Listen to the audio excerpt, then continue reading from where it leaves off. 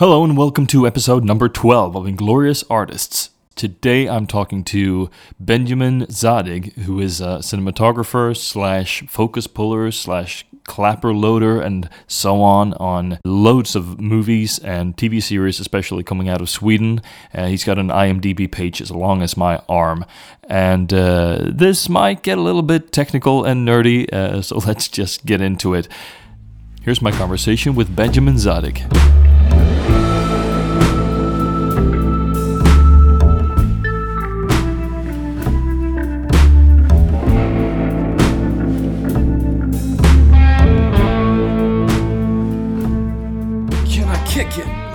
Yes, you can. All right, Mr. Benjamin. We know each other because you have captured my features more than once on moving images. Once or twice. I dabble. And you've been on some sets that I also was on and blah, blah.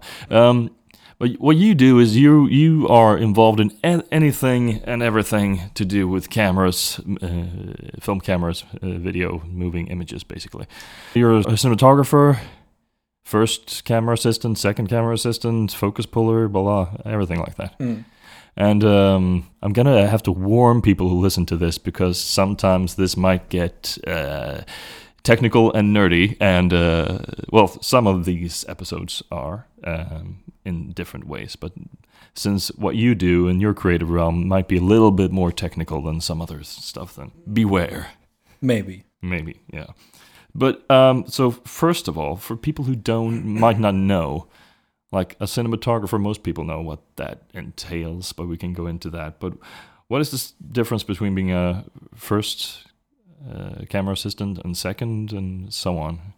Well, basically a second assistant camera is the assistant to the first assistant camera, and in Swedish called, which is kind of like nice, it's like C photo, so C assistant, and then the focus puller or first assistant is called a B assistant or B photo. So A photo would be the camera operator. A photo would be the cinematographer. Yeah. It's very socially pleasant. I don't know. Like I just kind of like the A, B, and C. There's no. Oh, you like that? I Yeah. think it's kind of confusing because you have to know what that means. Oh yeah, you do. Like for film people, they know, but like for ordinary people, they have no idea. But then again, ordinary people don't know what a cinematographer does, anyways. They just basically think 5 people rock up on set and shoot something, and that turns out to be altered carbon. Yeah. You see what I mean? Like there's, that's like employs hundreds of people. Yeah. Because it's ridiculous to think 2 people can do that. But basically, a second assistant camera or a clapper loader is the person that is the assistant to the focus puller or the first assistant. What that entails is that they're the ones that are commonly seen with the slate or the big piece of plastic with 2 wooden sticks that clap together and scream out a bunch of incoherent nonsense for everyone.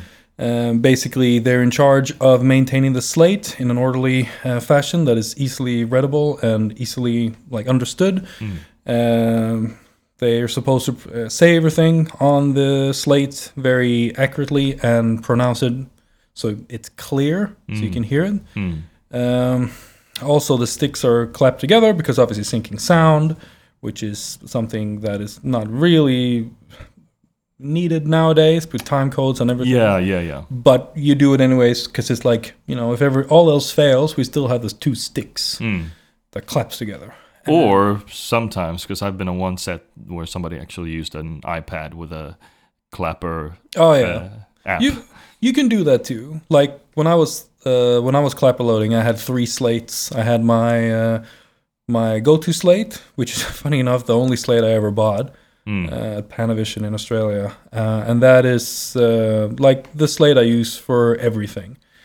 And then you always get slates in Sweden when you do productions. So that other slate I would use as a writing slate, so I could write things on it. And the other slate was a all-weather slate, because what are you going to do when it's raining outside? You can't write. No. So you'd use cardboard stickers that has numbers and letters and so forth on it. Oh, okay, yeah. So that would be my weather slate, and then I would have another one that would be my that I can just write on slate. Sometimes you see those halfway high-tech slates with the digital numbers on it, with the time code. That is my running. third slate. Oh, you have one of those? Yes, I have one. That is a time code slate, meaning that you can sync time code from the sound department to it. So the numbers that come up on the slate when you open up the sticks basically correlates to the time code that's on the camera and the time code that's on the sound recorder's device, meaning that they're all in sync, so to speak. And when you clap the two slates together, basically the time code stops and it will freeze on that particular code for 4 frames, and then it will turn itself off. So that's how it works. So you can always see what the time code is, because there will be 4 frames of it. But then also with that one, because I thought it was so cool, such a loser.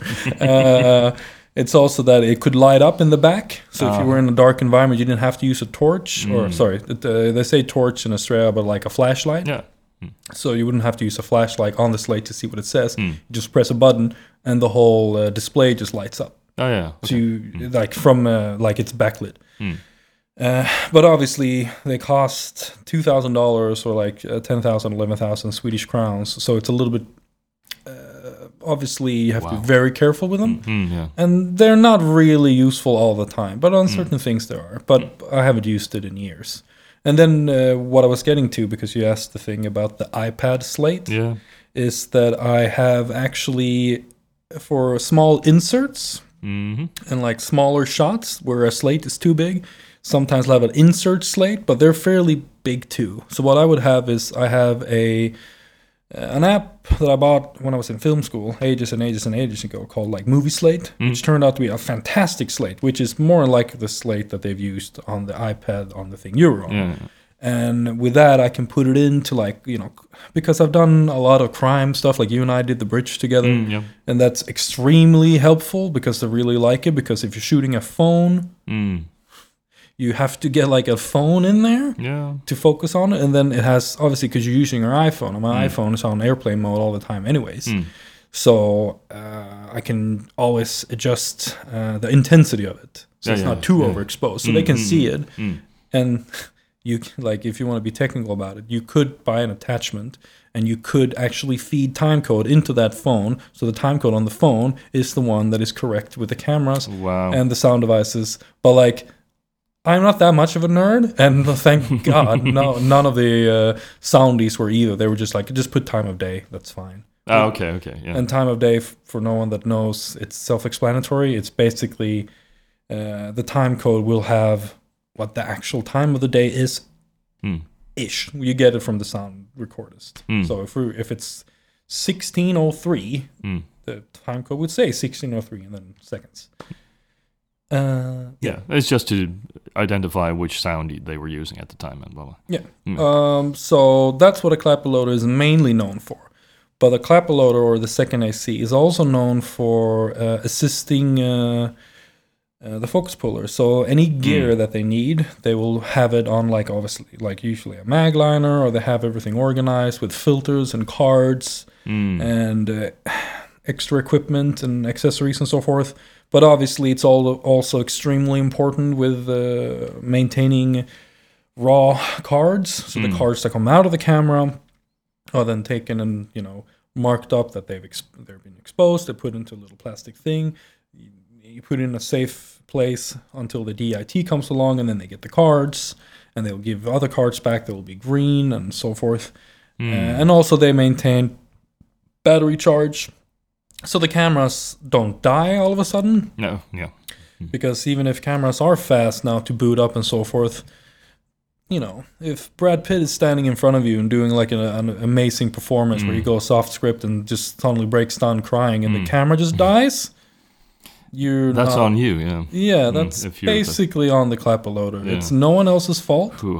Because it seems like an obvious thing where you're like people who don't work in film or who are just students or dabble in like not like as professional stuff. They're like, but the camera operator can see the levels and the focus puller can see the levels, and like every fucking else person. Can I swear? Sure. Yes. I just put in explicit in the descriptions, so it's fine. Can you make it like a noise stuff like a cow? I can, but even more work. Okay, let's not do it. But basically, there's so many monitors on set nowadays, and if you have like a video assist company, they actually can broadcast it on a like live stream it, so you can actually look at your phones and whatever. But nobody looks at the volts, and nobody cares because that's not their job. No.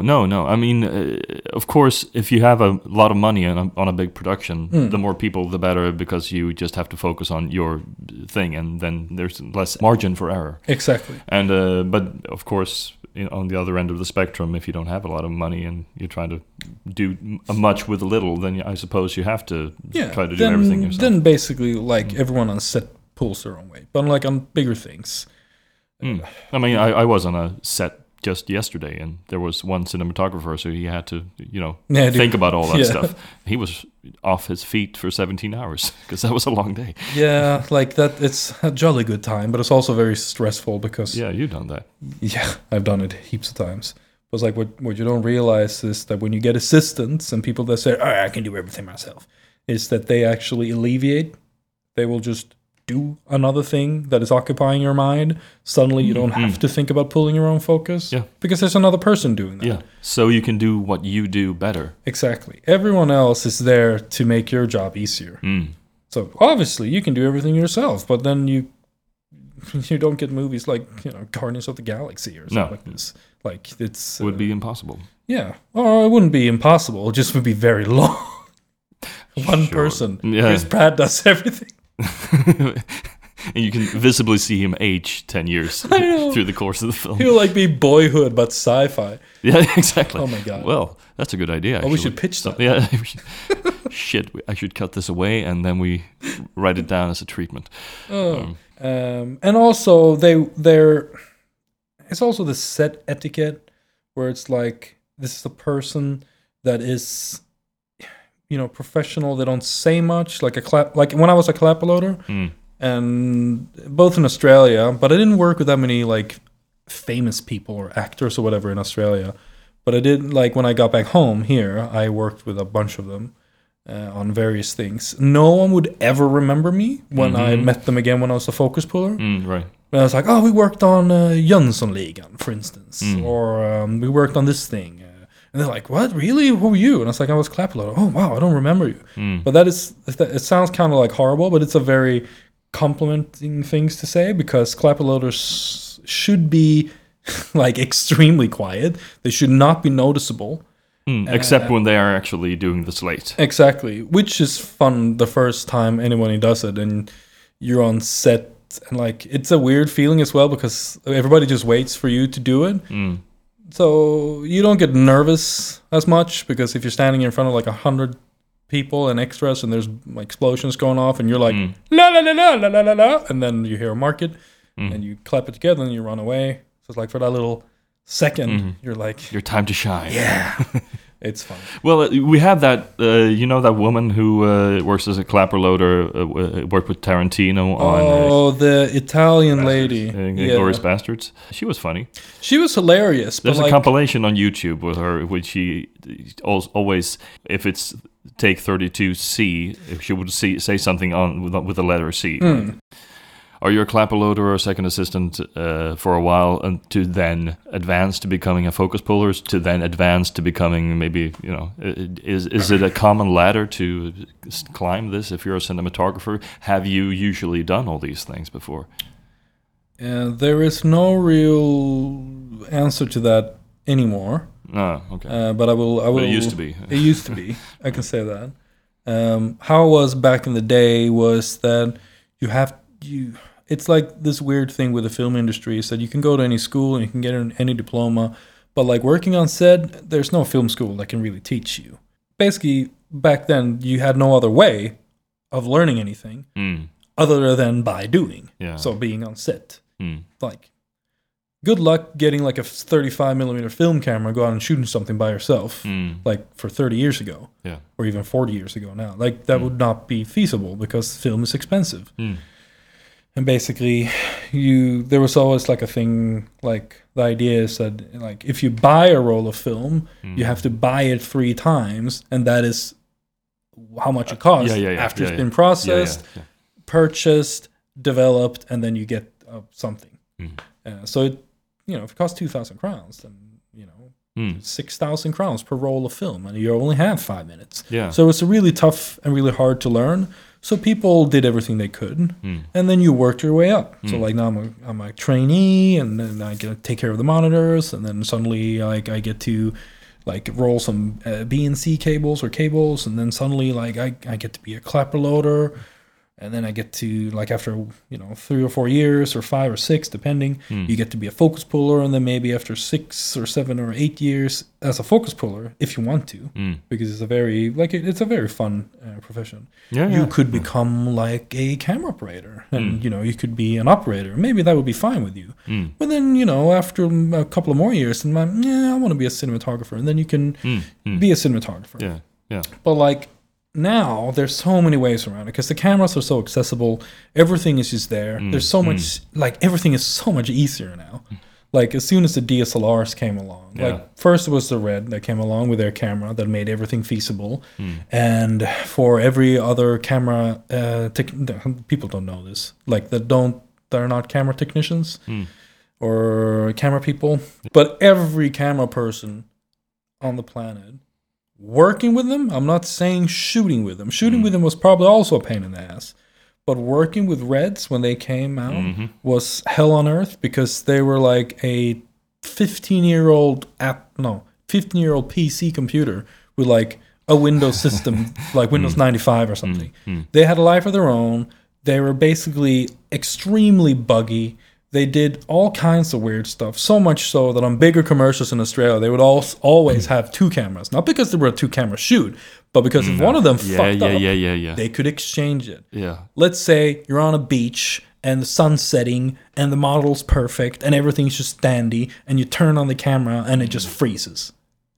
What do you do? Yeah. You just have to have another one there. But with the accessibility of these cheaper cameras and the DSLRs, and basically 2 manufacturers, one that wanted to have an option for journalists to shoot some video with the DSLR. Yeah, that's what it was, yeah. That was a mistake that just ended up being like the most lucrative thing that ever happened to Canon. And Red, who was, the Jim Janner who owned Oakley, wanted to make cameras. And so these 2 companies came out of nowhere. Yeah. And just changed the entire market. Yeah. So then everybody had to change the market. In the middle of the 2000s. 2008,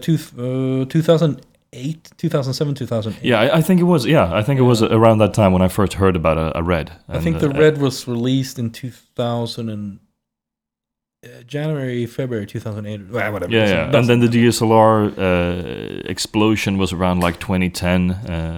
From then on, I got into it in 2011. So and. Some big movies started using Reds back then. It was like Pirates of the Caribbean was a famous example.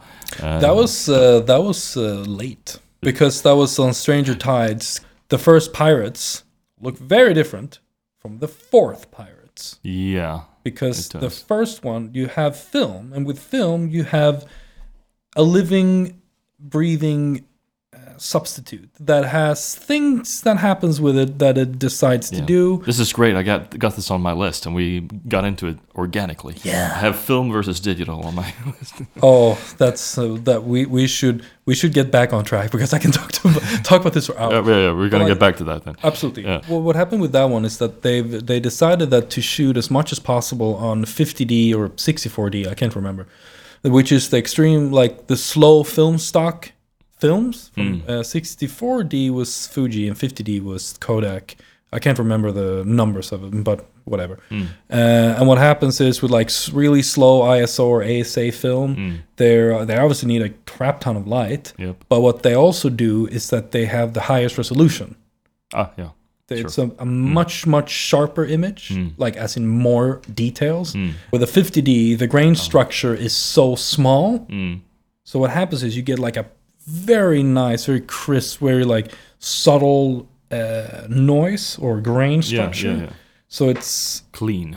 That's why it could be like, people could be like, "Ooh, it could." Must be digital, yeah. Yeah. Because nowadays, I mean, the film versus digital debate has been going on since this time we were talking about started, and Well, for good reason. But a couple of years ago, nowadays, no, almost, we can name a few people who actually want to shoot with film, and they are the biggest names in the business. But most people just shoot digitally because now we have so much digital resolution that you can reproduce every single grain on a film frame. But there's still okay. I see that you have opinions.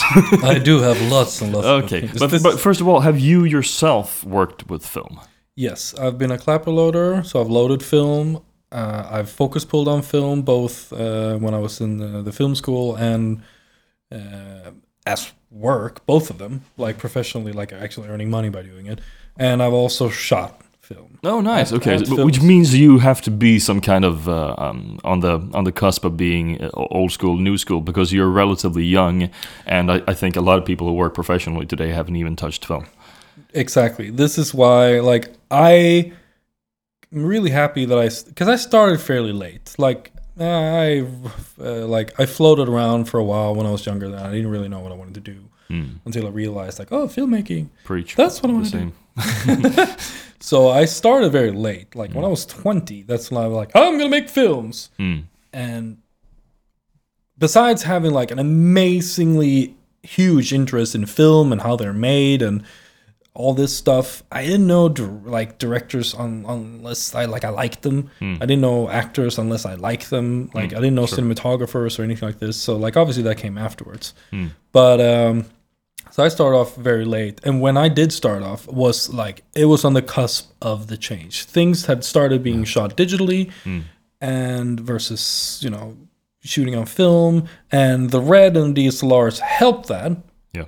But all serious productions, and this sounds like a camera douchebag thing to say, but I have to say it. All serious productions, like big, like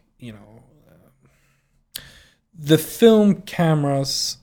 Even if you get a film camera in front of you now, I can be from 20 years ago. It's so simple. Like, they're ridiculously simple. You have an on button, and you have a, roll button. That's basically it. And they have what's called an intermittent movement, which is why they cost money. And they shoot film. So the camera is not the hard part. There's a lot of scary things with it, obviously. But a lot of moving parts. Yeah, a lot of moving parts, but in terms of just the simplicity of a camera, a film camera is 100 times easier than a digital camera. Sure. Because if a film camera breaks down, you can fix it. If a digital camera breaks down, it's like... You have to send it off to the... Yeah, there's no way anybody can do anything. So that's why people still used it. And still to this day, the film analog medium is absolutely perfect for most things because it can handle everything. It can handle highlights and it can handle lowlights and shadows and all that. Underexposure, overexposure, pretty good. Obviously, you have what's the grain structure we're talking about. Yeah. With underexposure, you get more grain and whatever, and then colors. And then you need, like you said, a lot of light. If you're using a slow speed film stock, but even a fast speed film stock, the fastest. Well, there was a really fast one that was 800 ASA that I think Fuji did for The Beach, which is a very interesting movie to watch either way because it's Darius Khondji, that's the cinematographer who did Seven and a bunch of other amazing movies. And then you have Danny Boyle, who's always interesting to watch because he has such crazy ideas. But if you watch it and you know that they shot that movie with that film stock, it's not very crisp. It's very noisy in weird places, and a lot of big sources and soft lights and bounces and whatever. But that got discontinued after a year and a half because it was way too noisy. Yeah. But so the cameras nowadays are obviously 800 ASA. So even then, you have a 2/3 of a stop more sensitivity because everything is in quarters. So 500 ASA, a quarter of a stop higher would be 640. A quarter of a stop higher than that would be 800. A quarter of a stop higher than that, 500, 1,000. So 500 ASA to 1,000 ASA, that's one stop. I told you were right. It was going to be technical. Yes. That's not even technical. But I'm... technical enough. Let's leave it at that level, I think. But...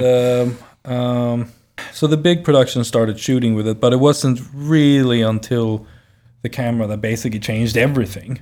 like on a professional level, came out, which is The Ari? the Arri Alexa. Yeah. The Arri, I love that camera, actually. everybody loves that camera. It's like basically Arri was going to go bankrupt because they had done a few digital cameras. They did a camera called a D20, a D21. I don't think they went any further. Then they looked fine. They were like very nice cameras, but they weren't an alternative. They were, clumsy and cumbersome, and I think they were like prototypes because they were trying to figure out what to do. And everything was riding on this digital camera. Yeah. How are we going to do this? We have to do a camera that people would want to use Instead of film. For because most reasons. Because they were realizing that it was on its way out. Like, but it still have to be a viable option. Oh yeah, absolutely. But it's like Fuji discontinued film, like Fujifilm, the analog Fujifilm, just because they realized like there were still films going around. But they were like, we're just gonna go backwards on this. So they stopped doing any film manufacturing anymore. And Kodak just went like, yeah, we have the whole market. And Kodak is not what they used to be because there's nobody shooting on it. No. So with the Arri Alexa, they needed to have a camera that was really comfortable for the high-end market, equipment that can take all the accessories they want, to have industry contacts, industry plugs, like standardized things. Everybody's using their lamps. Yes. So lots of it anyways. Yeah. They weren't going out of business anytime soon, I felt like, but when it comes to cameras, yes. Lights are cheap, cameras are expensive. Okay. Like I'm not saying like a 40K light bulb isn't like ridiculously expensive. But just saying, compared to cameras and lenses and all that, that's where they earn the money. And so they introduced this camera that has the most organic tone to it. Like it doesn't look digital the first time you saw it. No, exactly. That's what I felt when I saw it the first time. It's like very organic, and it has to do with how they decide to record information. And actually, their noise structure is the first time you saw something shot, and it's like, oh, this noise structure is kind of like appealing because it's not really noise, as in like digital noise you get on when you're underexposed or whatever, or with any digital camera if you don't work for the camera. And the Alexa did not. And in the beginning, because I tested it out a lot, like when the Alexa first came out, when people actually got it. When was that? Around 2010 something? 2010, 2029, I think. 2010, 29. Because people were talking about it because Arri is Arri. People are like, fuck, what have they done? And you couldn't actually record on the S-by-S card slots because they weren't, it was weird. Like they weren't... opened up yet, so you could put in a card, but it wouldn't have to register the card. So what you'd have to do is you'd have to get the information out of the rec out outputs. So rec 1 and 2 outputs. That would be a dual link that then you can record uncompressed.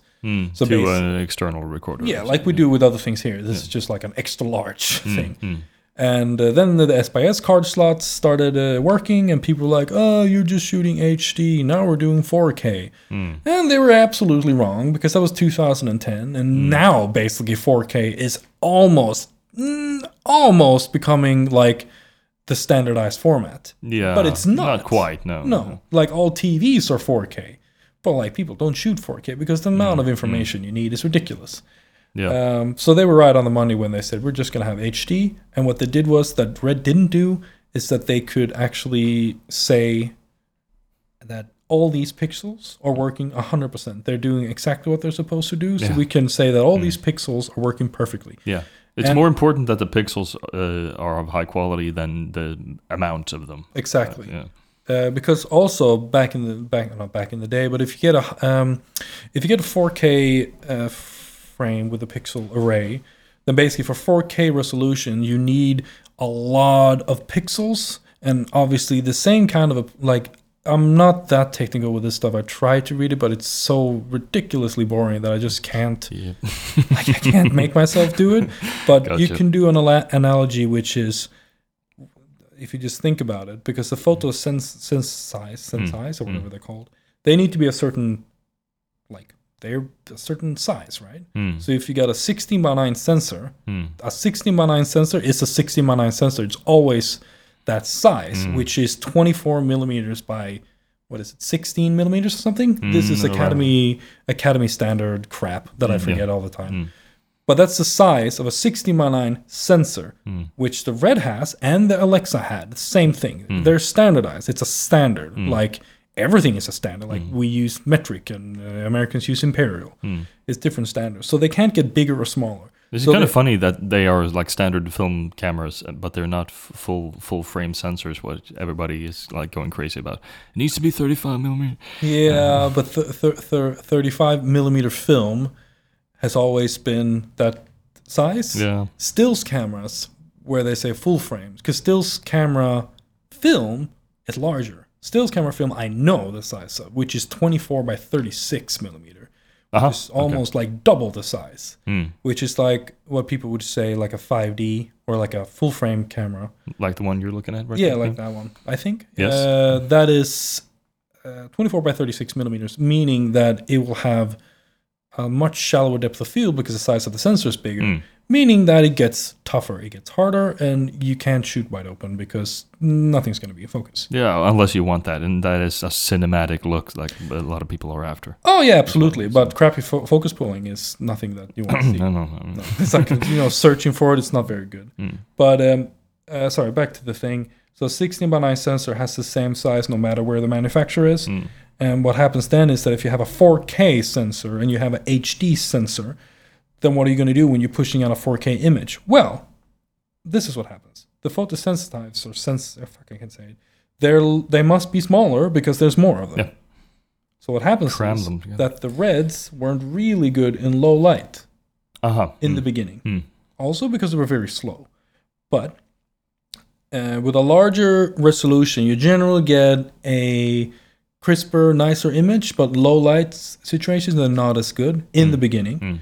While the Alexa in the beginning had output HD 1920 by 1080, but the actual sensor array was like 2.5K, which was 2880 by 2160. No, because that's 4.3. Anyway, screw it. It was something like that in the beginning. It was 2.5K sensor that would downsample to HD. So it would capture more information, but it will always go down to a less resolution. Meaning that the quality of the HD file is better than the quality of the Red's 4K file.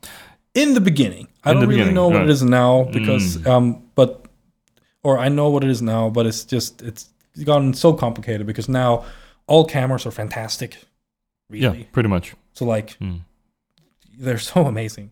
But yeah, that's why I was saying that maybe now digital actually have surpassed film in many ways. My answer to that is no. No, still no.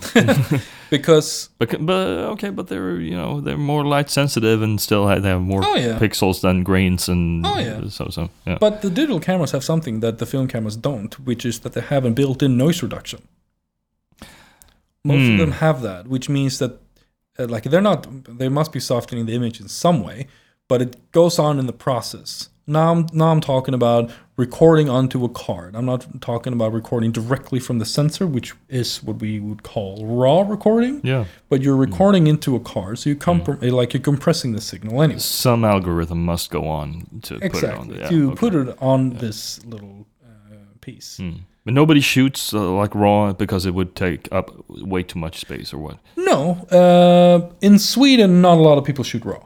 All right. Okay. Like for what I've worked on, mostly everything I worked on here, nobody shoots raw because they always say it's too expensive. I worked a lot with ITA, Sobraniec site that I can't pronounce because I'm not Polish, and if she hears this, she'll punch me in the face. But no, she's fantastic. But she's always very adamant of shooting on raw, and rightly so, because it's a film medium, and shooting 1920 by 1080 is fine for TV, and you can say it's fine for movies as well. But there is a softness to the image, and there is a loss of dynamic range because the raw file does have more dynamic range. So shooting for a feature in HD or even like in 2K or whatever, 3.2K or Ultra HD or whatever you want, like you will have a resolution, but you won't have information. So when she decides, because everything she does has been on Raw, like I did, how many moves have I done with her? I did Yalden, then I've done a bunch of shorts, and I did Krieg that was just released this December or October, I think. The War Game? Yeah, something. I think it's called War Game in English. The War Game, yeah. Yeah. I got the list here. It's a kids movie, and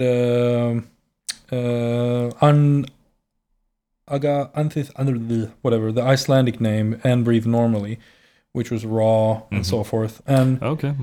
there is like Then you have the information. you have the information. You have You can because do anything. You can do anything in post. you can do a lot in post. Yeah. And the image is sharper and it looks better, and you have like more flexibility. All And the gradients are super smooth. yeah, but it's like it's things that like not even I have a hard time seeing yeah. like the difference. But Yeah, sure. That's another thing. I mean, I know people who work in projection, like work in cinemas and stuff, and they say, well, above, what's the step below 4K? It's like 2000 something, a standard cinema. what is 2K? 2K is It's slightly over 2056 by I don't remember. Yeah, something. They say that above that you can't tell any difference unless you are on like row 3 in a cinema. The 4K is no. You can barely notice it. The perceived resolution of humans aren't. I can't remember what it is, but it's not. We don't really see the world in 4K, anyways. No. And what we see, like what people say, is resolution, which is you turn on the TV and someone's bumped up the sharpness to 1,000. Then you're like, ooh, I can see everything. Well, it's not information. No. It's just like it's what's it called?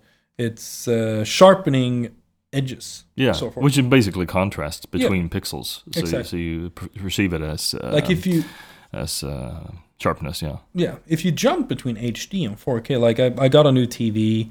Did you see the new TV? I think I did. Yeah. Did you? I think so. Did we watch it on that? Well, didn't you get a PlayStation Pro just because you had a 4K TV? No, I got a 4K TV because I got a PlayStation Pro. Okay, whatever. I'm so ridiculous. Anyways, that makes sense. So I and that's a true No, it's not actually a true 4K TV. It's a 3846 by whatever. Ultra HD is not called 4K because it's not native 4K because it's not above 4,000 pixels. Oh, wow. Anyways, it's not too messy. Yeah. It's not 4096 by 2160 or something like that. I can't remember. There's just a bunch of numbers. Yeah. Anyways, but I tried, and I went through watching a Blu-ray on HD and then jumping to 4K on YouTube because I couldn't watch it there. And that was, I was like, wow, this is kind of good. But then after all, I was like, I don't see a difference. There is more information. But obviously, you're also watching something that's compressed because it's streaming and it's 4K. Yeah, I was just going to say, I mean, you have more information on the Blu-ray, even the resolution is less, and on the YouTube, you have to be more compressed. And even playing like Horizon Zero Dawn in HDR mode with 4K on looks like incredibly, crazily like amazing. Like the color information that you get on 4K with HDR is incredible. Well, let's not go into HDR because I'm not really sold on it. I like the amount of colors you get, like the more information on that, but I really don't like what it does with overexposure and underexposure because it just doesn't look pleasing to me. But jumping from that, which is 4K, to something HD, it's just like, well, I don't see a difference. But it was interesting what you said about our perceived resolution, what we see with our eyes. Because just yesterday, I think I watched a British show, and a comedian said he was in an electronics store and saw a 4K television, and he was like, "The TV was sharper than the store, than reality." And it's not a joke. You say no, it's actually true. Well, what it is like, there is something called perceived sharpness, and then there's sharpness. So sharpness is obviously a thing you have on Instagram, like you have it on anything. Anybody that has a phone that edits pictures, just so people understand, can slide a sharpness dial up and down, and they'll see what it does. That is not realistic, and you can tell because people start looking ridiculous and like they start glowing because they're getting, the contrasts are getting like saturated and stuff. And but that's like sharpness as a tool. but a sharp image, like a 4K sharp image, has something else because it's recording information. But in the beginning, if you remember, there was a movie before the digital craziness started happening that Michael Mann did called Public Enemies, which, in my opinion, would be a fantastic movie if they would have shot on film. Right. That looks horrible, in my opinion. I think it's one of the shittier movies Michael Mann has done, and Michael Mann is a 50% a genius and 50% a shitty director, because he will make movies like Heat, which is some of the most amazing cinema you've ever seen, and then he'll do Miami Vice. Yeah. Which is, Collateral is fantastic. Miami Vice is like crap. So Public Enemies was shot digitally. And what happened was that was when, actually, like in the beginning, the cameras would capture information. It would capture sharpness. And it was a Sony camera they used. And Sony cameras are... The F something. Not F65, but maybe F35. F65 sounds... No, it wasn't released about that. It wasn't released, okay. But like, what happened was that I remember there's a picture of Johnny Depp, like a close-up, and it looked fucking shit. Because, like, it's a big close-up of him on a giant movie screen. Takes place in the 20s or something, I think. Because or 30s. 20s, 30s, like somewhere around there in the States. And the camera was so sharp that you started seeing everything. You could see where they cut his beard. You could see where they missed a part with makeup. Yeah. Like, it looked so bad because the human face with a resolution that is not like... that is just recording information, doesn't look very nice. Yeah, which is something that Alexa didn't do, where it would record information, but would have a softness quality to it. It's beautified.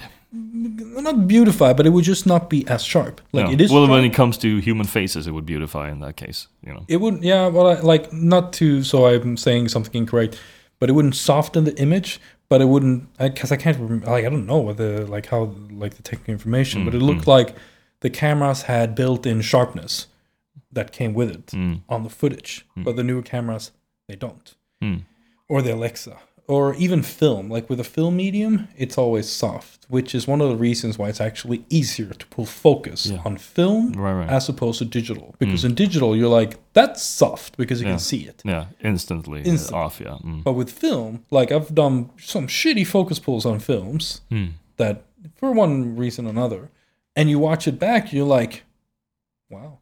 This, you can't see it because the image itself is a little soft. Yeah. So, and also I'm a pedantic crazy person. Like every DP I've ever had, they're like, no, we're not redoing it. That's not soft. Like I'll be like, it was soft. But you can see it, It's soft there when she turns around and you see her eye. And then like, nobody will think it's soft. Yeah. Well, come on. I see out of focus shots in like La La Land. So I know, that poor guy. What the hell is up with that? Like, because it's film and they probably just moved a centimeter. They were shooting with Panavision lenses, and they were shooting like they were shooting regular 35, but on anamorphics, and it's really shallow depth of field. Yeah. So either the actress moved, or the camera moved, or someone bumped it, like because 2-3 centimeters will make a world of a difference. Yeah, but I noticed. Yeah, I know. It sucks. But at the same time, it almost won best film. So in the end, it doesn't really matter that much to the end product, But it matters to you because it's your job. Let's put it this way: it won best cinematography. Yeah, so it did. Exactly. Thank you. Exactly. It really doesn't matter because it doesn't like. I've seen a lot of shitty soft focus shots for me. Like, there's 2 movies I've done quite recently that are both kids movies. The first one was Krieg, or War Games. The War Game. With Ita. And the other one is a science fiction that's coming out in October called Alone in Space, which is quite cool. Yeah. I really enjoyed that process. Both of them were 2 times anamorphic, meaning that there was full anamorphic. And if people don't know here, there's 2 types of lenses. It's the regular lenses called spherical. That's a category of lenses. And then you have another type of lens called anamorphic. And anamorphic lenses are, in layman's term, or just explaining it very simple, like a simplified explanation, is that what they will do is they will push a certain amount of information onto a certain amount of like a certain area. Yeah, a sensor or a piece of or film. a piece of film. So, like, let's say a 2-time anamorphic lens would squeeze the horizontal plane 2 times, so it could be recorded onto a single frame of film. Yeah. That would then be de-squeezed afterwards. And what this would do is that you would get the entire area of the film, so no film would go to waste. Because when you shot film, you would frame for 16:9, but a film frame is larger, obviously, than a 16:9. It's quite large. So 16:9 would be like waste of film, depending if you were shooting 4 perf or 3 perf or 2 perf. Like, this is getting complicated, but I'm just trying to get to a point. I lost myself. What did you say? You were just explaining anamorphic. Oh, yeah. Thank you. So then you would have, a 4 perf anamorphic would have the entire area of the image recorded onto it. And then you would de-squeeze it. That would have the maximum amount of resolution and the finest grain structure, because you're squeezing in information and then you de-squeeze it, and then all the grain kind of like disappears. Yeah, and then you have this very cinematic aspect ratio over this wide image. Yes, that you automatically have 2:3:9:1. Yeah. And you can tell if you're looking for it because of a really big light sources, a bokeh in background. They can be oval. And the biggest giveaway, like, because widescreen, like 2:3:9:1 aspect ratio, that you can get that, like, I can do it on my phone. Like, you can get it anywhere. With anamorphic, it automatically gets that size. So basically, you really have no leeway up or down, depending on what you're shooting. But let's just say, like, in a regular situation, you can't really adjust the frame in any way. But so it will automatically look like that. But a lot of films look like that. But highlights or torches or flashlights or anything like that, they will do what is the most giveaway trait, which is the horizontal streaks, the flares. Like, if you've seen a Michael Bay movie, or like Transformers, or like the first Blade Runner, you have these good horizontal anamorphic flares. That's what is an anamorphic lens. And they do a bunch of other things. They're a little bit softer, and they're like in quality, so everything looks a lot like nicer. Also, they have a bunch of defects, the streaks being one of them, and then obviously the highlights in the background become oval shaped instead of like circular, or the bokehs or whatever. So both those films were 2 times anamorphic squeeze with kids. This means that we're not going to rehearse a lot. No. And it's 2 times anamorphic, meaning also, I'm not going to go into details, but a 50 millimeter anamorphic is more like a 25 millimeter in Super 35 land, like regular. So if you put the 50 millimeter on, it will look like a 25 millimeter, like the field of view. The problem is it will have the depth of field of a 50 millimeter. What that means is that it will be as shallow depth of field as a 50 mil, but it's twice as wide. So if you get 100 mil, that's a 50 mil, but it's like a 50 mil with 100 mils depth of field. Yeah. What that means is that everything gets really hard to pull focus on, like extremely hard. But with Krieg, and because it was ITA, we didn't shoot wide open.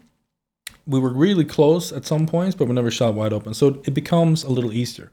With a science fiction movie, we were wide open basically all the time. And it's like when the DP turns around to you and says, like, good luck, or like he says like T 2.3, good luck, and then he just like goes into it. And it's so there's a lot of open, there's a lot of, like, for people that don't understand, it's like shooting with a 5D with kids. A wide open on a 50 mil at 1.2. It's and you have a sharpness, depth of field that's like a half an inch or something. Yeah, basically. And it's really difficult. And with kids, you can't really do marks. You can't tell them to go stand somewhere. Like, you have a 6-year-old kid that has never been in a movie, and you have an 11-year-old that has never been on a big movie either. You're almost pulling focus on a documentary.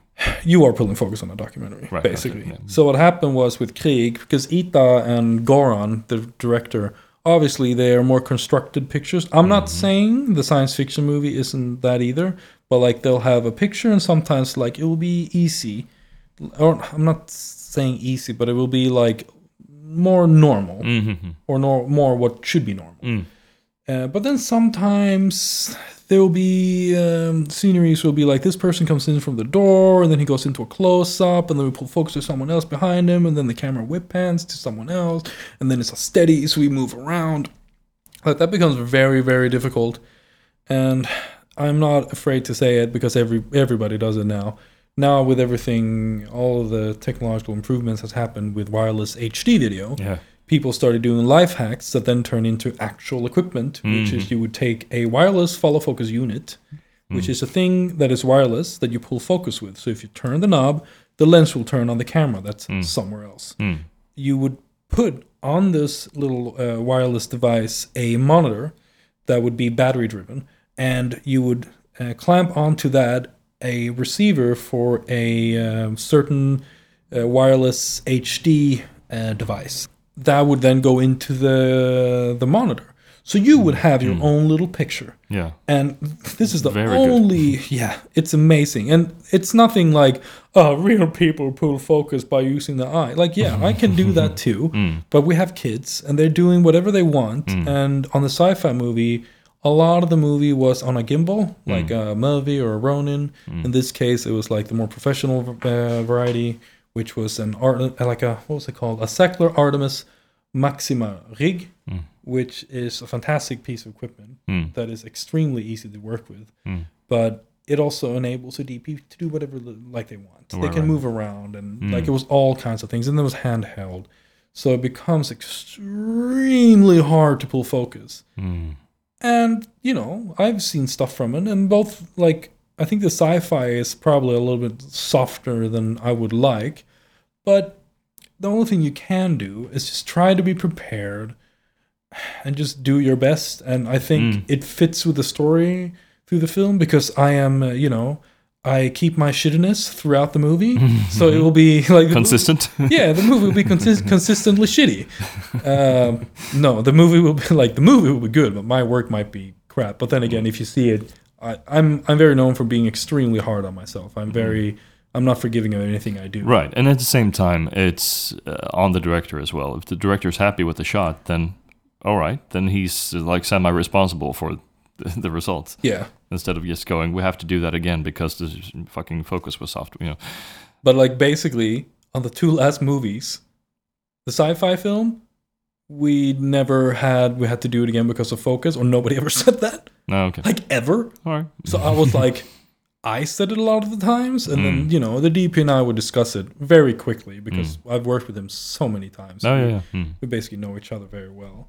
And usually it wasn't a problem. And sometimes you're just like, well, it is what it is. Because I'm not going to demand that the DP change the aperture. He should be free to work any which way he wants to, and I just have to deal with it.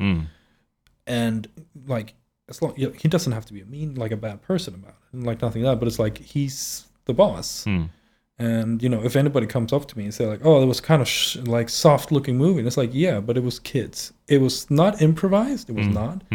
But they do whatever they want. Yeah. Sometimes they will run to the camera when they're supposed to slowly walk. And sometimes, actors have a tendency to repeat things after a while. They'll just do the same thing, which is fantastic because then you start getting into the mood of things. But kids will, they live. Yeah. They do whatever they feel. They're a bit more rock and roll. Yeah, exactly. Jazz. So, So it will be... It's going to be what it's going to be. But I'm obviously selling it down because I'm a very hard person on myself. I'm very critical on my own work. But I'm really looking forward to actually watching it because I think it's going to be a fantastic, fantastic movie because it's there's effects and models and stuff. And, it's the first Swedish sci-fi film, first proper Swedish okay. film. Oh. Didn't you know this? Well, no, not really. I mean, Alone in Space? Yeah, you talked about it, but the first Swedish sci-fi, it depends on how you view it. We had Kenny Starfighter, didn't we? That is true. We also had Det vita folket, which I haven't seen. The white people. Huh, okay. No, I don't know what that is. Yeah, it's the one that was... I really want to see it. It's old. Or no, it's 2-3 years. But it's the one where white people in the future are deemed...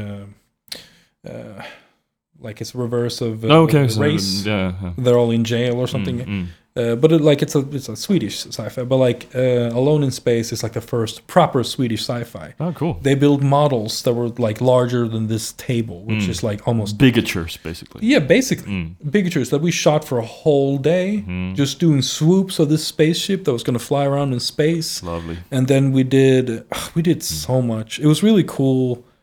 It was a really complicated movie, but it was really fun. Like we had an indoor set that when it was lit and turned on and the entire studio was filled with haze, it looked like any movie you grew up watching. Yeah. It really looked like Aliens. It looked like Blade Runner. It looked like Sunshine at times. Like it was just mind blowing. Wonderful. Those are the kind of camera? sets you want to be on. Yeah, but the That's funny why we're thing doing is this. because we're not used to this, right? We're in Sweden. We're not like I've done one of those big sci-fi films. You have done a really cool sci-fi movie. Yeah, it's pretty good. Yeah, they're pretty good. And actually, short anecdote, just because you were talking about the remote focus pulling. Oh yeah. The focus puller on Snowpiercer actually turned up and shot once because he couldn't keep up with the camera because they were running with a Steadicam, and he was in his 60s and a little bit. Oh, poor guy.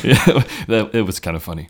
Yeah, that happens. It happened on another production I was on when I was a clapper loader. That the focus puller, who was a genius, like he was such a lovely, terrific person, and really funny and cute.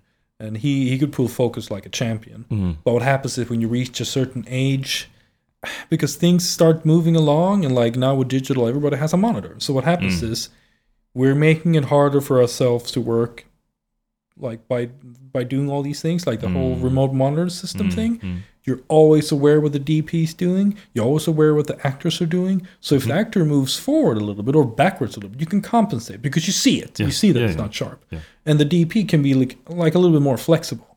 And with this person in question, he was not used to that way of working. And I think it was like, and he's done some amazing movies as a focus puller. Like you see like, oh my God, this guy's like top of the top.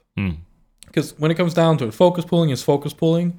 There's apparently like this super duper famous Swedish focus puller that was such a fantastic focus puller. Like, he pulled focus on like, what's that movie where Harrison Ford plays the president? Air Force. Air Force One? Yeah. Was that one? Oh. He was a focus puller on that. And apparently like he was a focus pulling on like a crap load of things because he was apparently so good. All right. Because it's basically just turning a knob and knowing where things are. And he died apparently in a helicopter accident. Oh, okay.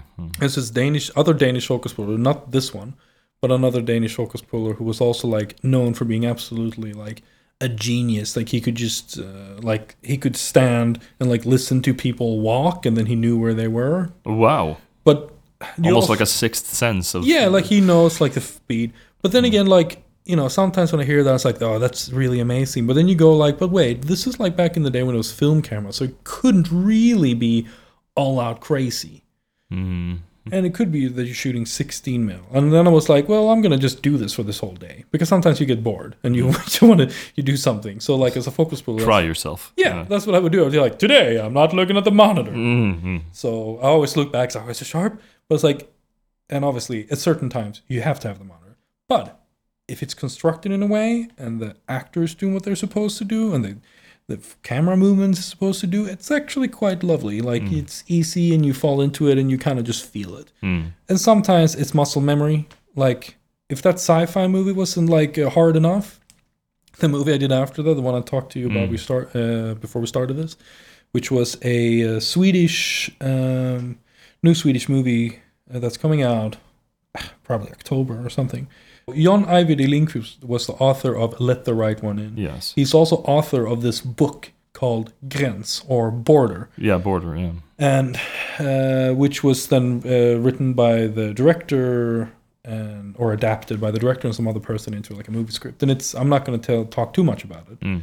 But basically, that entire movie is going to look absolutely nuts. Like it's not going to look like anything you've ever seen because it's basically shot in a very interesting manner.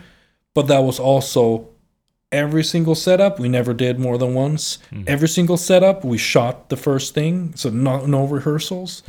And we weren't wide open all the time. Like the DP was a little bit nice, but we started off just being on the 25, but we'd be on the 25 mil in a wide shot that would end up being like 2 decimeters away from the actor's face. And if you're on 25 mil, then it doesn't matter how great you are at pulling focus. It is undescribably hard. And without this way of working that I had, where the monitor on the thing, or on the wireless control focus, the wireless follow focus, I would not be able to do it. It would be impossible. And even if there was like a Hollywood focus puller, they would not be able to do it. Like it's just like everything was improvised. Everybody was moving. Everything, like the actors were free to do whatever they want. They just whatever. And like it was ridiculously hard. But in a point there, it's like after doing these 2 kids movies, you kind of just relax, and it's not anamorphics, which is nice. But you're just kind of like, you get in the moment, and you know, like if it's soft, then it's soft. There's a lot of wide shots, and as long as you have good eyesight. Yeah, I suppose that's a given. I found that I kind of collect cameras as an actor because I like the technical side of what we do. So I, in my mind, collect like which cameras have filmed me. So I had that as a little game. I think you represent 2 of those firsts. You were the first to shoot me with an... Was it a Red Epic? Red Epic, yes. It was, wasn't it? Like the music video. Yeah, we did a music video. Yeah, that was the Red. Your stuff was really good. Like I'm really happy about your stuff. But like the camera was fine. Yeah. And then you mean the Ursa? The Ursa Mini, right? Yeah. That was also first. Yeah, we're going to have that released sometime. Yes, and sometime in the future. I think I'm going to cut away the gun thing. I like the gun, like when you scratch yourself like on the head with it. Oh yeah, sure. It just became so dramatic. But I'm so silly because when I did it, I actually wrote down what I wanted to do, but I didn't bring that with me. So like when I came home, like 2 weeks ago, I was rereading what I've written. I was like, I wanted to end with Peter lying on the floor in a fetal position. And I'm like, oh, we never did that. No, why did I do that? It would be so like, because now I either you shoot yourself in the head. Oh, wait, sorry, we came off topic. Yeah, a little bit. Yeah, it's very dark. Very, I'm so deep. Another music video. Yeah. I think my favorite, the camera I'm most proud of is back to film is the Arri cam. Which one did you use on as an Arri ST or an LT on Snowpiercer? I stood staring at the fucking camera to remember it one day. I know it's an Arri cam, and because it's not anamorphic. No, it's spherical. I think so. Yes, I'm pretty sure it is. Yes. It was a while since I saw it. I think you said ST, right? Like, well, the most commonly work like studio or work cameras were the Arri ST, which is Arri Studio, and the Arri LT. I think it was ST. I think the LT would be like maybe for Steadicam, like a smaller version of it. Okay, because there were Steadicam shots, like I said. Yeah, those Koreans like to move cameras. Fuck. Well, and in that case, it was another. It wasn't the usual cinematographer. They took in some Czech guy, I think, who was physically robust and good at Steadicam work. Steadicam is difficult. Steadicam is usually nothing that, like on bigger things, that you as a cinematographer will do, because it's like, I can drive a moped. Let's get this truck. Yeah. Like, or even a heavy boat. I was gonna say heavy motorcycle, but yeah, sure, even that different. No, I guess there's a lot of specialists that just do Steadicam. Like, and I have a friend who is a specialist at high speed cameras. So he's a Phantom expert. I was that a little bit in Australia. Oh, really? Okay, so you know Phantom cameras as well. No, okay. There was 2 cameras before. There was the Phantom cameras, which were amazing, but when they came out, they weren't really that great. And then there was another camera that was actually very, very much better, because it didn't do a bunch of crap I don't want to talk about, because then this will be like a 24-hour episode. Yeah. But it was called a Wisecam HS2, which was a fantastic camera with like lovely skin tones and like really gorgeous footage. But it was really expensive, and it was really complicated. Like they all were ridiculously complicated. And the Phantom Flex was obviously complicated too, but the Phantom Flex would have weird things that they would warm up and then they got too warm if you had them on for too long. And then what they would do is that they would, because the slow motion cameras, generally you'll have a global shutter on them, which means it's not a rolling shutter, meaning that they will capture everything. Like every frame will be captured, all the pixels at the same time. It's like a picture. Which would be better. But it has this... Because it's more like a film camera. Yeah, but it has its defects. Progressive is the same, basically. You'll capture an entire image instantaneously, but it will start capturing it from the left-hand side corner and then go all the way down to the left. Yeah. So we can create artifacts later. Yeah, when like you move them. rolling shutter. Yeah. Wavy images. But if you drop something in front of that heated-up Phantom camera, it would obviously wouldn't, like if you say you drop a plate, the plate wouldn't be round, the plate would be like oblong because it got warm. Yeah. And the Wisecam didn't really do this. But then, the Phantoms have gotten so much better, so now they're freaking ridiculously great. Which is your favorite camera? Alexa. It's still the Alexa. Yeah, it will probably be well, it depends on who you ask. If you ask the focus puller, then he will say one thing. But if you ask the cinematographer... I'm asking you as a cinematographer. As a cinematographer, I would say the Alexa. But I would also put in that it obviously depends on what it is. It depends on what project it is. If there is money, and if you're not doing anything special, then why not have an Alexa? There's no reason for why. To put it like this, I have not worked on a single thing in Sweden that is, something you'd see on TV or the cinema on a Red. No. I guess so. It's not that common in Sweden yet, at least. No. They were because they were cheap. But then the Alexa came along, and now they're not. The only time I actually see Reds are, we don't have a lot of money, and then you get a Red. Or there's a... They're cheaper? I see. No, they're basically the same price, but it's like an owner-operator, because generally you'll see people that, bought a Red, like the Red one, and then kept upgrading it until they got our kind of Red MX Dragon bullshit weapon shit, Scarlet, whatever. They have the coolest name ever. Yeah. Smartest name also. It's like, we're going to ship this thing to Sweden called a Bomb EVF on an airplane. We are so smart. Anyways. Haven't thought about that. No, it's fucking dumb.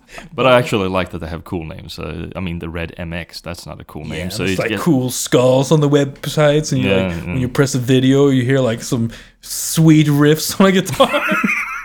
Okay. All right, I didn't know that. No, I'm kidding. I just think it's a little bit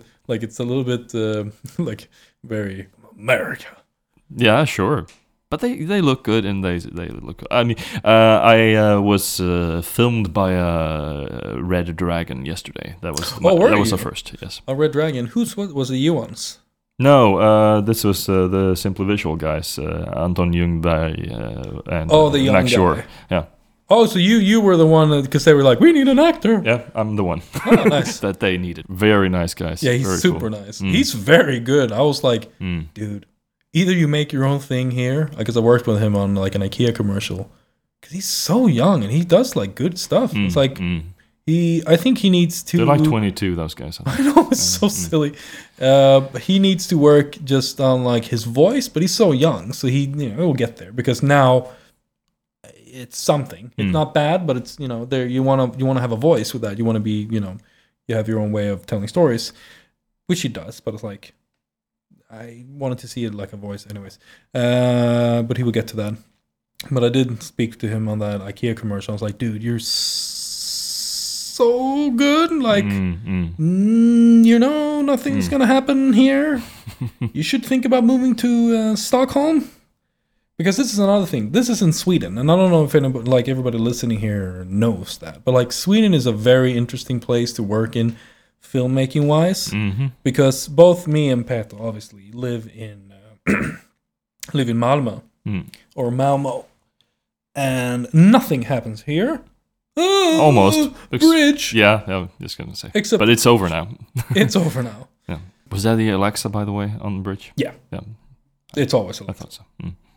I know it sounds like a douchey thing to say, but it's like, yeah, it's always Alexis on those things. So, yes, so I was saying Sweden is a very weird place. I'm in Malmö. Basically, a lot of big productions happen in Gothenburg, so that would be a good place to live. It would But also, it's close, so you can go there quite easily. yeah, you can go there quite easily, like if you're an actor. But if you're a film worker, Film i Väst, which is the film branch of that area, is extremely tough and extremely hard, and requires people to be registered in the area. Okay, it's like union rules and stuff. Yeah, like that. basically. Taxes stuff. And they get a lot of money. So a lot of the bigger productions happen in Film i Väst. Like Borg McEnroe was Film i Väst, The Square is Film i Väst, Yeah, which I also worked on. yeah. I forgot. Man som heter Uwe is Film i Väst. Hunajungen is Film i Väst. Like everything is Film i Väst. Yeah. And as an actor as well, you can't go there unless you're actually an actor in demand and blah blah. You can circumvent those things. So It's a difficult place. But like then you have Stockholm, who basically is just a city full of people that don't care. Like basically you can go there and work, but what they do care about, what it comes down to all the time, is about money. It's like, okay, well, where do you? Oh yeah, blah blah blah. So, I don't live there. It's like, oh crap. Oh, well, they have to figure something out, and then you cost money, and then you're not interesting anymore. But sometimes they're really desperate, anyways. And for me, which is not a lot of people down here that live here, and I thank the filmmaking gods that this worked out really well, because I moved from Australia after I lived there for 5.5 years, working in their film industry. Did you go to school in Australia I went as well? to school for a year in Australia, Yeah, correct. right. And then I became a teacher at the school for a year and a half. Oh, well, wow. So That means you're good. that means that they're cheap. Ah. They don't want to pay anyone. But I really love that school. It's a fantastic school. Sydney Film School. It's amazing. So I was good. I knew a bunch of stuff, and I was 23, 22, 23, I think. And I was in Australia for 5.5 years, and I came back to Sweden, and I moved to Malmö. And I was like, everybody knew me in Australia. I just won 2 cinematography awards, gold, which was like really good in Australia. Yeah. And like I was sitting at Bullen, which is this local restaurant, eating food with my mom, and like everyone in Australia that I knew was like, "Oh my god, you won this award! It's amazing! You won 2 in your first go!" And I was like, "Mom, I won these awards." It's like, "Oh, that's nice." That's the only thing anybody said here, because nobody here cares here what that is. So I have 2 magnificent awards at home that nobody gives a shit about, because it doesn't mean anything here. Right. But it meant something in Australia. So if I would have stayed in Australia, I would have obviously become a cinematographer faster. And here I need to earn money because I want to live.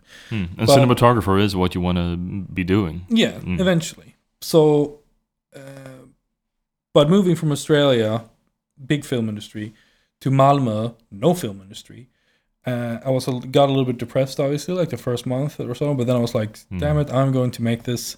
And then slowly but surely, I worked myself. I started up at a little production company called Smart Film in Limhamn, who, like, all of those people there are lovely people. They employed me for about a year, 7 months or so. And Wallander was shooting. Yep. And at one point, there was a friend of mine who had gone to Sydney Film School that was going to do his short movie, and he wanted to ask them if they could buy or rent their red. And they were like, well, Ben has focus pulled and stuff before. He knows the camera. And I helped kit out their camera. And they were like, you can go, Ben can go with you. So I went with him. And on that production, there was like a script supervisor that I was like, because you always knew when you were working with people that were like professionals, and you knew when you were working with people that were not. And the script supervisor was just like, damn, this guy is very, very good. And he was like, oh yeah, I'm starting Wallander, like the next season of Wallander. You should contact this guy and try to get on board. I think they still have a monitor assistant, because you have to realize I have to start over from the beginning, basically. So I messaged him or called him. And he's like, no, that position is already filled. But then they got my number. So when they needed a clapper loader and an extra monitor assistant, they called me. So I came in there. I did like last week of the first movie. And then I came in and did sporadic dates. I worked with a second unit cinematographer there, and she really thought it was good, and she recommended me to the production manager of the second season of The Bridge. He really he thought it was fine. He was happy with this because they obviously want to employ someone that lives in Malmö and not someone that lives in Copenhagen or anywhere else, because it's very expensive. So I got employed there. Working there, I worked my ass off and did a very good job in my own opinion, and I think people liked what I did. Maybe, I don't know. And I became very good and close friends with the second unit B camera focus puller called Rasmus Bengtsson, who is, if you check out his IMDb, you'll like poop your pants. Anyways, so I started working with him a lot, and he is from Gothenburg. So he lives in Malmö because his partner is from Malmö. So they both live here, but he would work there. And then he obviously liked working with me because we had a very good like connection. Like team-wise, we worked really well, and we're friends, so we worked really well. Because I'm quiet on set, and he's quiet on set. We're professional, but then he can fart when I'm kneeling next to the camera. Like he will do. We're friends, so it works. And I did like 4 or 5 movies with him as a clapper loader, and then I think a production manager made a mistake. They were shooting a movie in Ystad called Unga Sophie Bell. And I was Sophie Bell. Yeah, and I was on the last 2 weeks of Yarden. The Yard. Which won the Guldbagge for best cinematography. Yeah. And they called him first, and he's like, I got a missed number on my phone. And like, yeah, they're from some production. And then they called me. I was like, yeah, can you pull focus? And I was like, this is when I wanted, like, I should move on now. Because I started pulling focus in Sydney. Like, started. Like, very early, but I started. And I really, obviously, want to continue, but I had to start over from the beginning. And then the Swedish way of working with movies and stuff was a lot more fun. And in Sydney, I mainly worked on, like, commercials and so forth. It was not as much fun. And it's a little bit tougher there. Is that why you left Australia? No, I left Australia mainly because visa. Stuff. And I didn't want to deal with it anymore. So I wanted to be a focus puller. And I was like, and he was like, you just have to take that step. And I was like, yeah, I know. And then they called from this production. I was like, oh, yeah, you want to pull focus? And I was like, is this a professional shoot? And they're like, yeah, absolutely. You get 34,000 Swedish crowns in like lön or like salaries. Yeah. So I was like, okay, I'll do it. Say no more. And I'm like, I have pulled focus on like things on the bridge and things here and there and like so forth. But you get nervous. You should get nervous. So I rock up on set and I meet the cinematographer. He's like 1 year older than me. He's this kind of funny, very nice and kind guy from like Umeå, sorry, way up north in Sweden. A really lovely guy, and I had a really interesting way of shooting. And we worked really well together, like very well. So, and I think I also got off from being like a clapper loader for a really hardcore focus puller on the bridge. Like I really hated him a lot of the times on the bridge in the beginning, but I really love him now, and I can say his name. I think he's fucking like amazing person. I'm not going to say his name because then people can be shitty or something. But he's an amazing individual who is like one of the greatest focus pros I ever met. But he can be a little difficult, but him and I got along very well. And towards the end of that shoot, we were like, oh, best friends. So after working with him, I became pedantic. Like I was pedantic before, but he was excessive. That was the good thing that came out of it. Yeah, so I brought that with me on everything. And then, when I worked with this cinematographer on Unga Sophie Bell, I think he just enjoyed that, and that he could talk to me about things, and I would, because I've noticed a lot of focus pullers in Sweden don't, I'm not saying they don't, I'm not saying all of them, but they're a little bit like, oh, I'm doing a job. And like, because I like it, and I can explain things with the camera, and it's like, this is underexposed, and I'm also like, as a focus puller, I'm very, which you should be, I'm very concerned with the image, not in the way what they do. I don't care about that. I shouldn't care about that because it's not my part of the job. They've been sitting for months or years trying to figure out what this style is, or the lighting is, or what. But you have an eye for it. You're a cinematographer as well, and like I'll have an eye for it, but it's not. I am not in a position to question anything they do. No. But what I can do is I can be very precise with like focus. This sounds ridiculous, but as an assistant, you should always strive to make the image as good as it can be. Yeah. So I'd come with like suggestions. You can rotate this. You can put a polarizer in there. Oh, this is a funny thing. Like if you're shooting very dark-skinned people, you can actually put a polarizer in, And what you can do is you can rotate the polarizer, and basically what happens is because you and I have this similar skin tones, which is that we're Have no skin tone. yes, we're palish. But what happens that we absorb a lot, and you can't see reflections on our faces. But with darker skinned people, obviously reflections are a little bit easier. Sure. So with the polarizer, you can actually dial in where you want that reflection to be seen. Ah, nice. So like these types of things. Interesting. Or like, we can put this filter in to get that highlight to like, calm down. Or like, I'm looking at the false color and like this part of the frame is overexposed, and I think your eye is drawn there, so maybe we should just do something. You always try to be like polite, and I think he liked that. And also that we can speak about grading.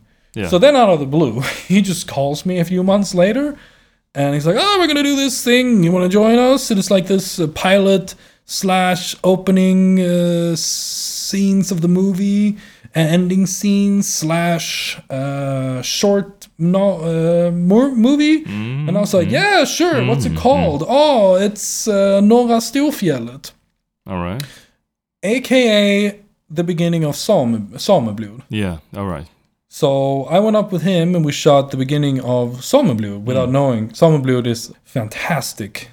Like one of the greater Swedish movies I've seen recently. I've heard a lot of good stuff. It's very good. The beginning sections when she's old, and some of the later sections, not all of it, but some of the later sections, I focus pulled and the cinematographer I worked with shot. So we went and did that, and then basically that started up a very long relationship working with this guy. And I think we've done like 6 or 7 or 8 movies together. So we did Unga Sofie Bell, Sameblod. We did Rebecca Martinsson movies. That was 4 movies that then which turned became into a TV series. Yeah. And then we did the sci-fi. Yeah, so 7. Alone in Space. Yeah, okay. Yeah. And it's all big things, so you keep working. Yeah. And this is how it works, you get to know people and networking and stuff. But that's what I'm saying. Like there's, it seems to lead to other stuff more easily than it does for, let's say, actors and stuff like that. Because you need to be, the right person in every aspect, not just, I've worked with a lot of cinematographers, and there's basically only 3 that's like, call me back. I wanted me to do things. And I'm not saying that because I'm a terrible person. No. It's just that a lot of cinematographers are always, there's the working cinematographers that would just need a focus pull. I just need that person. Yeah, whoever's close. Whoever needs, they're good and they can do the job. That's fun. We can be polite on set, but I don't care when they're gone. They just need one. But then you have the ones that care. And there's like, he's one, Ita's one, and there's another, like a few others. But they're like, they like the person, but also they know they can do the job. They can trust them. They have like complete confidence in them. And sometimes they trust their opinions. Like I was one of the movies from last year, which is why I realized that maybe I should start like actually doing something other than being an assistant. Is that both cinematographers at one point like ask for my opinion? That doesn't happen. No. And like it's a really scary situation because they ask you for your opinion, and people can be sly. Like people can have ulterior motives and stuff, so you have to be very careful with how you answer. But like these 2 people I've worked with a lot, and I know them, and then I would give them my actual response. Yeah, they know you actually have the skill and the taste and the eye and everything to actually give them a good opinion. I built up a trust that's there. Yeah, sure. And I've gone through a lot with both of them, so they both trust you with this. Like, I don't really remember like exactly what it is, but I know one. Like it'll be things where they get unsure because people get unsure. Yeah, sure. Sometimes people don't get unsure. Yeah. Like when everything's fine and the director's there and he can help me and blah blah blah and like lied. But then sometimes that's a creative thing as well. I mean, sometimes you actually want to ask somebody's opinion just to be able to work out what your own opinion is. Or get another angle. Like, now I know what I'm thinking. Just exactly. Sort the thought process out. It is good to have another person. What I have had happen to me is that you'll have someone that won't shut up. Like I've had it on things where I've done it myself, or like I've had an assistant, and they won't stop coming with their suggestions.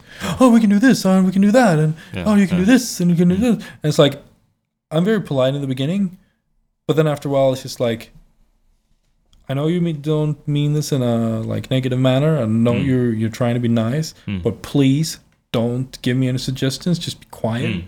That happens more on smaller productions, I guess. When because then you feel like you have more space to be that. Because it's not that professional to do. No, but I've had it like, I know, like I did a short movie that didn't happen to me, but happened to someone else. You know, like a director. That there was a person that was constantly just bugging. It's like, you know, not saying continuity things, but like actually directing. You know, like, I don't think this person should do this. Oh, I think that's way too much. This acting is blah, blah, blah. Okay. And it's, you know, and it's like, please shut the fuck up. Because you're there, to work, and like, it's not your movie. Like, if you want to have an opinion about something, go do your own thing. And it's, I know everybody's trying to do well. Usually, it like comes from as a positive, something positive, but what happens with the crew people is that you guys work on so many things and all over the place. It's kind of fun to look at IMDb like I do now. And yes, we share one credit. It's The Bridge. But how many people do you think we share connections with? Have a guess. Can you see that? You can see shared credits on IMDb Pro, yeah. I mean, people we have connections with because of the productions we've been in. Oh, fuck. I don't know. Not a lot. 1,067 people. So that's what happens. You know? Yeah, because, you know, How can you see who these people are? Yeah. Just pick one. Caroline Drab. Rasmus Bengtsson. God damn it, okay. Janne Lindqvist. Janne? Yeah, he's something. I don't know. Let's see what he is. You're just out here. Stunts, miscellaneous crew, actor. Okay. What was he on? Oh, yeah. He was Alone in Space. Yeah. Oh, he's from Skåne. Yeah, there we go. Yeah. They were amazing. There's just 3 of 1,067. Okay, I totally forgot.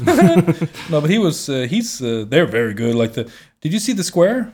No, I haven't seen it yet. God damn it. I know. You're just additional on that one. I see it. And I was actually asked to do it, the whole focus pulling thing. No, what? But I declined. You declined? Okay, there we go. No, but like obviously I was like, I should have said yes because it would be fun. But you didn't know it was gonna end up to win the. It's Ruben Östlund. Yeah. And it's Fredrik Wenzel, the cinematographer, who's phenomenal. Phenomenal, yeah. And like I knew everything because it was on the news. Like I knew what it was. Everybody knows what it is. And I was offered I offered the DP wanted me. He was asking what I was doing. Oh, there we go. Yeah. And I said I have to decline because I've already accepted another movie, which was Bäck, Kungen av Tingsryd, which like, not to be malicious in any way, but like a movie that just disappeared. Yeah, well, that happens. It's just a fact then. Yeah. Well, it's a fact when I think Borg McEnroe is premiering on a Friday, Bäck, Kungen av Tingsryd on a Wednesday, and then The Square on a Friday. Oh. It deep rising that movie. Did you know that? The Stephen Sommers movie with like the slug monsters that attack the boat. That's what it is. Yeah. It's amazing, but you know what happened with that one? No. Titanic. Yeah. There we go. This is the movie on a Wednesday or something, and then Titanic had premiere, and everyone was like, "Bye." Yeah. That happens. Fuck, it's so important when you actually release your Deep stuff. Impact, Armageddon. Yeah, they were released like within a year or something. No, they released like 3 months apart or something. 3 months? Yeah, it was like ridiculous. Yeah.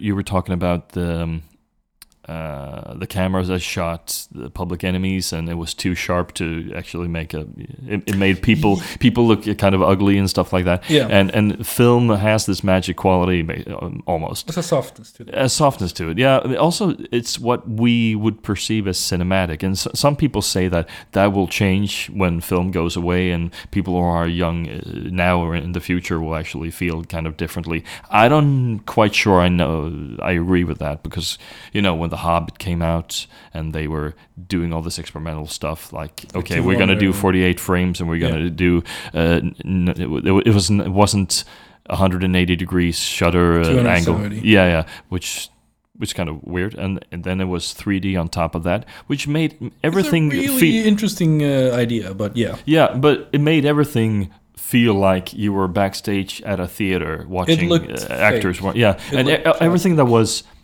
a background plate, like looked like a flat image. Looked like a flat image in the distance, just a piece of theater scenography. A lot of the CGI looked fake.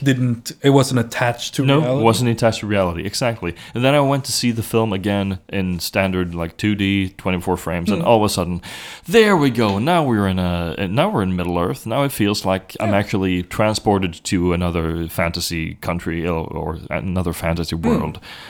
So. I don't think that's just because I've lived so but you know as many years, so I know what the stuff were before digital and 3D. But you know what the weird thing is, though? What is apparently we perceive the world in 240 frames per second.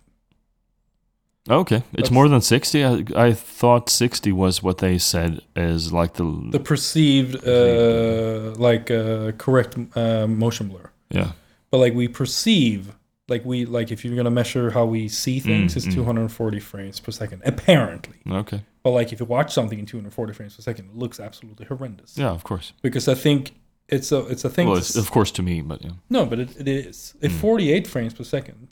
Because technically, what it is that 24 frames per second is 172.8 degree shutter angle for correct movement. That doesn't look like it's dragging and doesn't look too sharp. So then 48 frames per second would be double that. But they couldn't really double it because then it would be a 360 degree shutter or something like 300 whatever. So they did a halfway thing, which is 270 degree shutter angle. So then if they would go back to 24, it would look normal. Okay. So that's why they had that weird shutter angle. But technically, because 48 frames per second and then double the shutter for 172 should be correct, right? It should look the same. They don't. So I think like a mathematical equation of these things aren't really something that can be translated. No, that's why we can say that we have 240 frames per second in our mind, like how we perceive things. But like trying to project that onto an image, a moving image, doesn't look good. Like the worst thing I know is when I watch a movie and they've turned off the shutter on the camera. What that means, for nobody that knows, is that instead of trying to perceive the shutter movement, so you'll have normal like motion of people and objects and things. It gets turned off, meaning that you'll have more motion blur, meaning that you know how TV cameras used to look back in the day. It's like dragging, not great. Like a little Blair Witchy and stuff like that. And the worst thing that I possibly I can't handle, like I just go and kill myself, is that thing that came up a few weeks or months ago, where a lot of directors came out and said we want TVs to have a disclaimer. We don't want these to have smart motion on our movies because they're not intended to be watched this way. Smart motion is fantastic for games. For sports and games. For documentaries. Maybe. That's fine. Especially for games because it calms the eye. That's all the 60 frames per second versus 30 frames per second.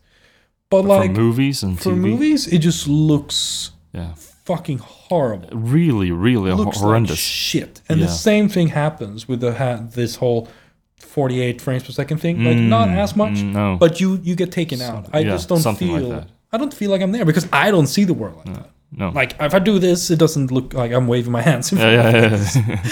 But I don't see it that way. That TV thing is interesting, and I'm very. They're never going to do it. Like they're never ever going to do it. Which is horrible. I mean, they shouldn't deliver them with that setting on. It should be a disclaimer. Disclaimer. Well, it shouldn't be on when you get to TV. It should be something that you choose yourself if you need it. Yes. Because it's so fucking weird. And I've been before I knew about this thing, I was in several other people's homes. I don't have a TV myself, so I watch everything on computer screens, so I don't have the problem. But I've been in other people's homes, and I was like, why why are these movies looking so horrible? And you can't really say anything because they paid a lot of money for their new TV. Oh, I always say something. And I've been thinking, oh, maybe it's a digital broadcast thing. Maybe it's just bad connection, something. But why are the highlights staying like? There's dragging. There's drag with the highlights. HDR. Highlights. Yeah, but mostly it's probably this thing. But I'm one of those. And now I know, but I still can't say anything because I know it's going to be a big thing. Like if I am at my dad's place, like, why don't you turn off that thing? Can't you see it looks horrible? They would be like, what? And I don't want to go into it. This is the thing, which is interesting for a number of reasons of what we do, is that people have no idea. People have no clue. They don't see it. And how can they not see it? It's such a big difference. But that's like, you really just have to go in and turn it off and hope they don't understand how to turn it on. Because the movie experience, what happens is that, cinemas are going to go away sooner or later anyways, because they need to come up with a better way of screening things. Yeah. Because I think they will. most of the projectors in cinemas are shit. Most TVs are really good. And you can watch Netflix movies really well on your freaking phone. And when you go to the cinema, unless it's a very, very well taken care of cinema, like Panora or like Royal. Local theaters. Yeah. But if you go to Filmstaden or Biopalatset. Yeah, like multiplexes. They have a very shitty system sometimes. Like they'll have non-calibrated monitors or projectors that will be soft in an area, will be chromatic aberrations, it will be a soft image, it will be sharpness at places. And it's like, so people are going to stop going to the cinema sooner or later anyways. I don't know. But imagine if they are used to watching this and then they go to the cinema. Either they don't know it, like they don't see it. They subconsciously feel like this is better. And, I think so. I want to go to the cinema. So maybe it's a good thing, yeah. But it could be subconsciously that they don't like it because they're used to having like... No, but it's just not pleasant. So I don't think that can't happen. No, it's but what you're saying about cinema, though, I think it's also an event. I like to get out of the house and go to a big room and watch a really big image and have the sound all around me and blah blah. And even if I would have a home cinema, maybe it would. It's still something to do. There's no other way of experiencing this art form than when in a room with a group of people. That hopefully shuts the fuck up. Yeah. Well, all right. Where can we find you, social media wise and stuff? Your Instagrams, your what have yous? Oh yeah. Instagram, I'm Syrsa Sadig. Yes. For all you English speakers, have good luck finding that one. Yes. But the other one is Ben's Cricket, which is BENZCRICKET. Yeah. And on that, you should be able to see my other account. Yeah. Which is SYRSA Sadig. Which is my last name. ZADIG. And you have your cinematography work mostly on one of them. Well, one of them is just iPhones, and the other one is like everything else. Yeah, screenshots and stuff. Yeah, because I'm a little bit weird like that because I like my iPhone account because I like taking pictures with iPhone because that's like a little bit of a struggle sometimes to make it look nice. Yeah. But then with the other one, I have my cinematography work. And some of it, and also pictures with better stills cameras and stuff. Yeah, crap. I have. Well, go and check that out, and we're probably gonna see a lot more of stuff you actually shot as a cinematographer in the future. I see great things in your future. Thank you. All right, thanks for coming. No worries. Thanks for having me. It was fun. All right, I warned you, didn't I? Warn you? I warned you. It would get technical and nerdy, and it did. But please be back next time, in 2 weeks' time, for the next episode when my guest will be actor Robert Bengtsson. Until then, go see some movies in the cinema. Bye.